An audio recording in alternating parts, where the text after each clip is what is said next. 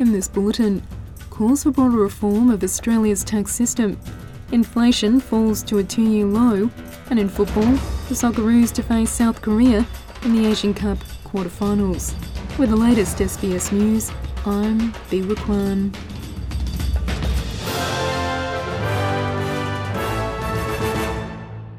The Northern Territory Government will lay charges over allegations of significant damage to a nationally heritage-listed Indigenous historic site along the route of the Wave Hill Walk-Off.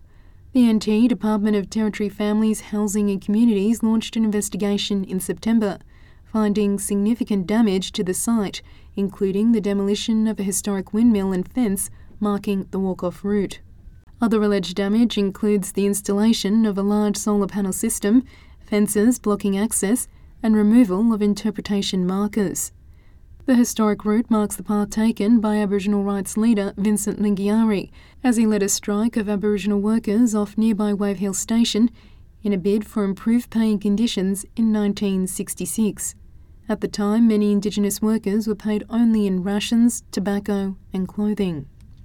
Independent MP Allegra Spender has used her address at the National Press Club to call for a bigger conversation on tax reform.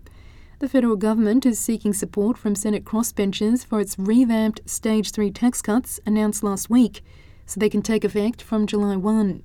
The federal opposition says the changes from what was legislated 5 years ago are a broken promise. But the government says cost of living pressures and inflation means it's decided to shift the benefit of the tax cut to favour lower to middle income earners over the wealthiest. Ms Spender says beyond income tax, the government needs to look at broad-based tax reform. Aligning the tax treatment of different types of saving, capital gains tax and super tax concessions, stamp duty and land taxes, the GST, company tax thresholds, resource rent taxes. I'm going to present these options to the community. They will naturally evolve as I try and build consensus. And I look forward to the scare campaigns that no doubt my opponents will dream up. But this is the challenge that I put to the major parties. Also addressing the National Press Club, Executive Director of the Australia Institute, Dr Richard Dennis, says he supports discussion about expanding Australia's tax base. So because Australia is a low-tax country that lacks taxes on pollution, lacks taxes on wealth, has enormous tax loopholes for superannuation and family trusts, it's true that we collect a high percentage of what little tax we pay from income tax. But the OECD is clear. We don't over-rely on income tax, we under-rely, we under-collect on taxes on pollution and taxes on wealth.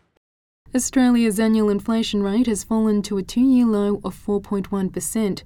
That's down from 5.4% at the last quarterly update in September and is lower than the peak of 7.8% in December 2022. Michelle Marquardt from the Australian Bureau of Statistics says prices still continue to rise for most goods and services. The Reserve Bank Board meets next week to consider whether to raise interest rates. Treasurer Jim Chalmers says the inflation data shows his government's policies are working for ordinary Australians. It is really clear now, really beyond doubt, that Labor's cost of living plan is helping. Our responsible economic management is helping as well. And because of those things, and because we understand the pressures that people are still under, the tax cut from 1 July will be another way that we support the workers and families, the women and young people, the steel workers and early educators of this country. The International Monetary Fund has upgraded its outlook for the world economy this year, envisioning resilient growth led by the United States and a slower pace of inflation.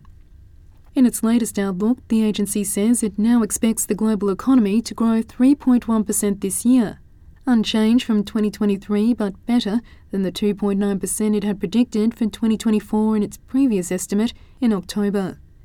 The IMF's chief economist, Pierre-Olivier Gourinchas, says the combination of steady growth and falling inflation has raised hopes for a so-called soft landing for the global economy, a slowdown sufficient to contain inflation without causing a recession. The near-term challenge for policymakers is to successfully manage the final descent of inflation to target, calibrating monetary policy in response to underlying inflation dynamics. Targeted and sequenced structural reforms would boost productivity, help with reducing debt, and improve income prospects. Multilateral coordination is essential for debt resolution and mitigating the effects of climate change. And to sports in football, South Korea has booked an Asian Cup meeting with the Socceroos on Saturday morning, but only after a tense penalty shootout with Saudi Arabia. South Korea reached the last date by winning the shootout 4-2. The Socceroos will have an advantage when the teams meet, having had 2 full days more rest than their opponents. And that's the latest from the SBS Newsroom.